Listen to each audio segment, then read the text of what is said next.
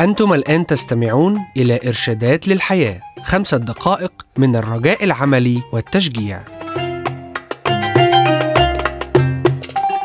هل يستطيع الله أن يغير القلب البشري؟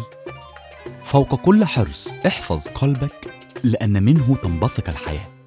أمثال إصحاح 4:23. حصل هذا الإنسان على أعلى درجات علمية، وكان واحدا من أعظم الشخصيات المرموقة وصاحب نفوذ في مجتمعه، وقد استغل كل نفوذه بلا هوادة. يمكننا أن ندعوه في لغة عصرنا إنه واحد من أشد المتطرفين اليمنيين. كان يكره فرقة معينة من البشر لدرجة إنه جعل هدف حياته أن يتجول باحثا عنهم ليقبض عليهم ويسحبهم من بيوتهم ليطرحهم في السجون. قيل عنه إنه كان ينفذ تهديدا وقتلا. من كان هذا الشخص؟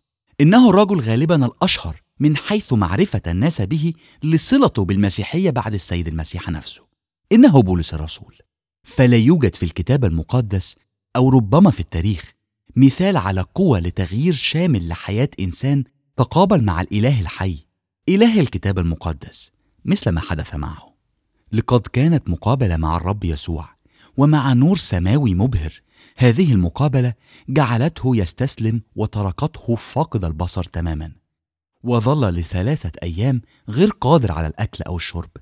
يمكنك قراءة هذه القصة الرائعة في سفر أعمال الرسل الإصحاح 9، وعن كيف شفاه الله وكيف أعطاه حياة وإرسالية جديدة.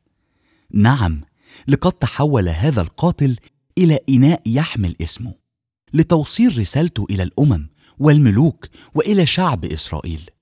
لكن هذا الإنسان العنيف المدفوع بالكراهية وصل للاستسلام الكامل ليصل لأفضل مكان يجعل الله قادرا أن يجري له عملية القلب المفتوح. لقد وصل حرفيا إلى التسليم بالكامل متألما. ونفس هذه العملية يمكن أن تجرى على قلوبنا أيضا، ولكنها لا تتم إلا عندما تجد النفس إنها قد رضخت مستسلمة تحت الألم. تتم عملية التحول للقلب البشري بطريقة تسميها الكاتبة كاتي جريفز الاضطرابات والمتغيرات وسط الألم.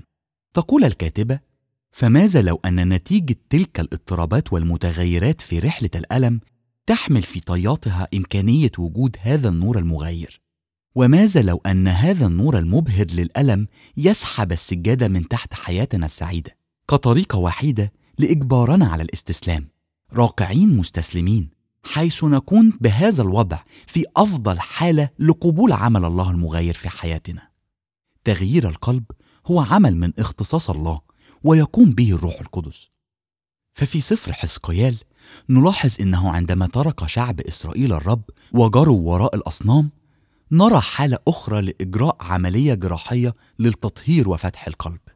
وقال الله من خلال النبي حزقيال: وأهبكم قلبا جديدا وأضع في داخلكم روحا جديدة، وأنتزع من لحمكم قلب الحجر وأعطيكم عوضا عنه قلب لحم، وأضع روحي في داخلكم فأجعلكم تمارسون فرائضي وتطيعون أحكامي. حزقيال 36 وعدد 26 و27. إن روحه فينا تغير القلب البشري القاسي والجاحد، أو كما وصفه أحد مفسري الكتاب المقدس ماثيو هنري: إنه غير ملائم لقبول أي انطباعات إلهية ولا يرد أي من عواطف التقوى.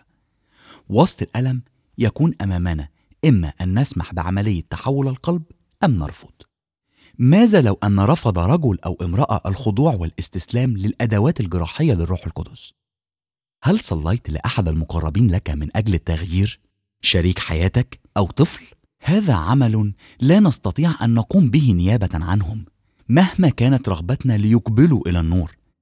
لكن ما يمكن عمله هو أن نستمر بالجلوس على ركبنا طالبين من الرب أن يستمر في عمل التغيير في قلوبنا وحياتنا، ونحن نعيش مستمرين في حب هذا الشخص الغير مفدي. إذن ما هو رجاء الفاجر عندما يستأصله الله؟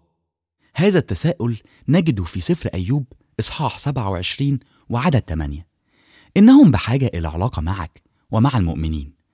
هل يستطيع الله أن يغير القلب البشري؟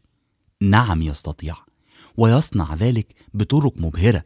فلو وجدت نفسك اليوم في الوضع الذي تم سحب السجادة من تحت حياتك السعيدة فيه، إذن أنت في أفضل مكان لكيما تدعوه أن يعطيك قلبا جديدا.